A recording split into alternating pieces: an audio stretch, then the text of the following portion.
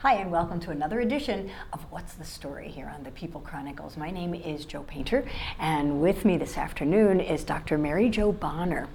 And, I've heard the name, I must tell you.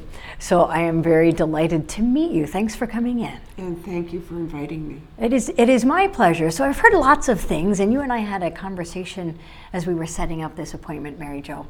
You've practiced medicine in our community for quite a few years, and you were just telling me you're an internal medicine That's correct. doctor. And we could get into a whole story about how the world of medicine is changing, but we'll save that for another time. That sounds wise. Okay. In medicine, though, what grabbed you the most in your years of practice? What really stuck out and motivated you, shall we say, to keep doing what you do? Well, I'll step back to about the age of 14. Oh my. You were not a doctor then? Not a doctor. Okay. And that was when my father died. And I, as a child at that time, did not know what was going on.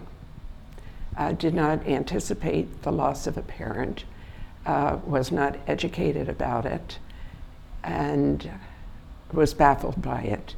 And I think probably somewhat hurt by it, and thought that should not happen. So I'll fast forward to the time that I was in medical school. I entered at the University of Penn as a third-year student. And how that became is another story. But as a third-year student, in going down the hallway with a group of doctors, you're always the last far behind in the background. You have all of your more educated colleagues ahead of you. I noticed that doctors were not sharing stories with the patients, that there was a conversation outside of the room with a family member who oftentimes said, "Don't tell everything that is going on. The family member will make the decision." And this puzzled me. I know it is done naturally in some cultures, but I was not accustomed to that in our community. So I oftentimes was asked to enter the room of the patient myself, my limited knowledge of a couple of languages, to find out what was going on. And I thought, this is a strange way to practice medicine. Why not have better conversations about life and death? When I became a resident at Reading Hospital, I was asked by the Pennsylvania Medical Society, a secretary there, if I would be interested in serving the community as a representative. So I went down to the Pennsylvania Medical Society, eventually became the chair of their ethics department. And this was at a time when there was ventilators just being used, and doctors did not know that you could disconnect a ventilator, and you were not killing a person by doing that. This was all an evolving science that had not been touched upon before. Dr. Hildreth and I performed the first brain death pronouncement at Reading Hospital. So the body's alive, but the brain has stopped operating. Correct. Functioning, I should say. So in all of this, the one thing I always wanted, and the closest, and this is very personal, the closest time to God is at a death or a near death for a person. The family is in agony, oftentimes suffering that they're losing a loved one. The loved one may not have made peace with family members. There's a whole host of things that I could spend hours telling you and explaining. But to be able to bring a calm, peaceful, dignified death to a person is a blessing. To be present at the death of a person is a blessing. So that led me into St. Francis Home. When I retired from the practice of medicine, and by that time it was pretty much 24/7. You were practicing medicine 24/7. Well, I was trying to get my charts dictated and get everything filed up and deal with those darn computers that take you that was away. the tasks that got away from your true, or took you away from your true Yes. passion, I would suppose. Yes. It's interesting, Mary Jo, an event, the loss of a parent. It is profound at any age, especially at such a young age, but it left such a mark that I can see now, and in hearing you talk, that you wanted to make that different. When you described the scene of being the student and at the back of this trail of doctors going through the hospital halls, you can picture any of the doctor shows on television. They depict that, and yes. oh my goodness, that's It really real. exists. But there you were saying, why are we excluding the patient? Wanting to give a voice to the patient.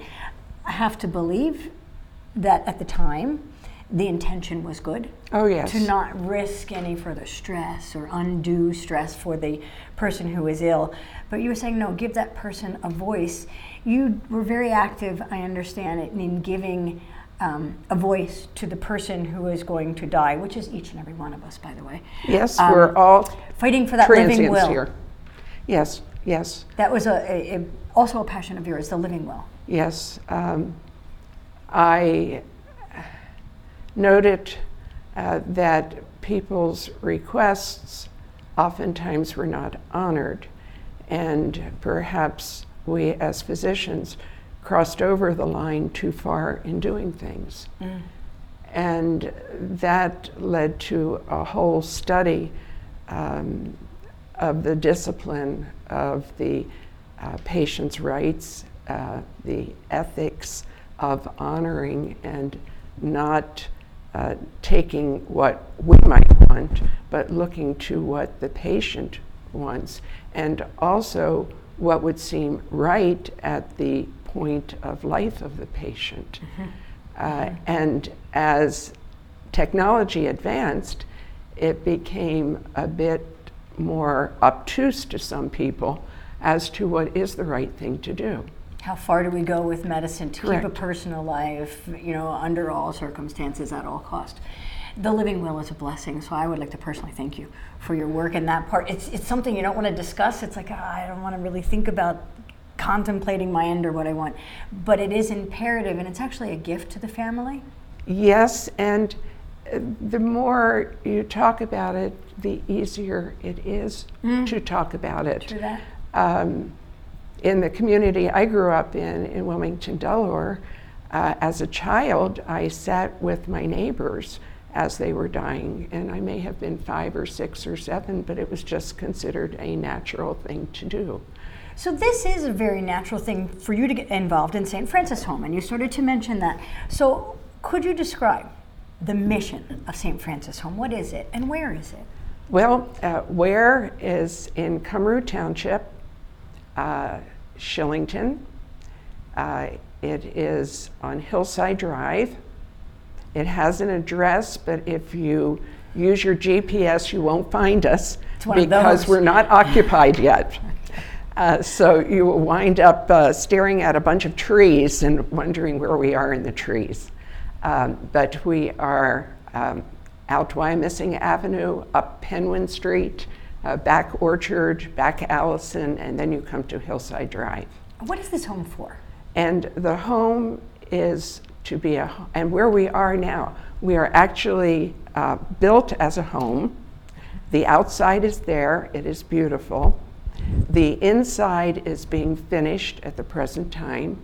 Our goal is to finish it by June.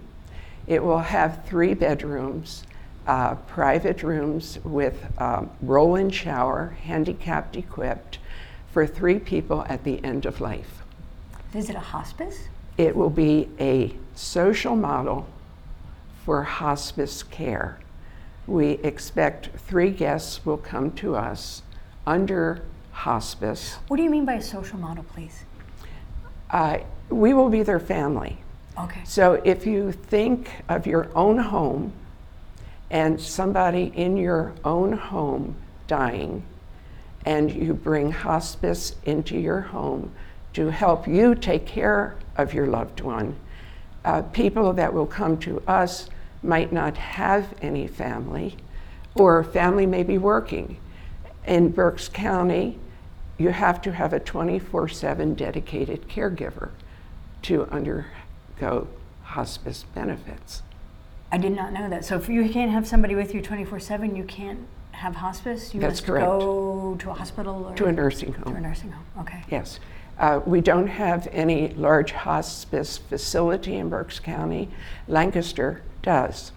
So this will be a first in Berks County, where up to 3 individuals may have our home as their home.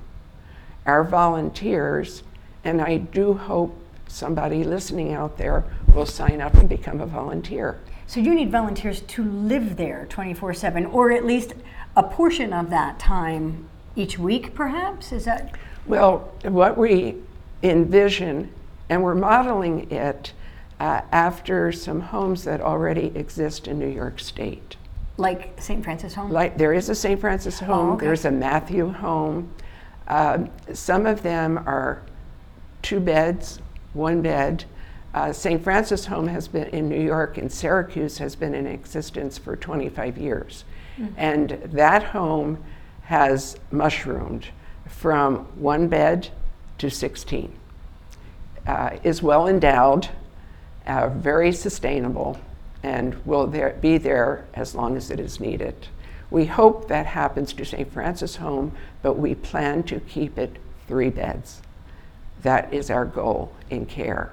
The people that will come in as volunteers may do hands-on care just as if you were family, or maybe they'll make chicken soup. So it's comfort care and not medical care that you're providing as a volunteer? We will follow the orders of the hospice nurse. Okay. And we will do and administer medicines, but it will always be under the guidance of hospice and the hospice doctor.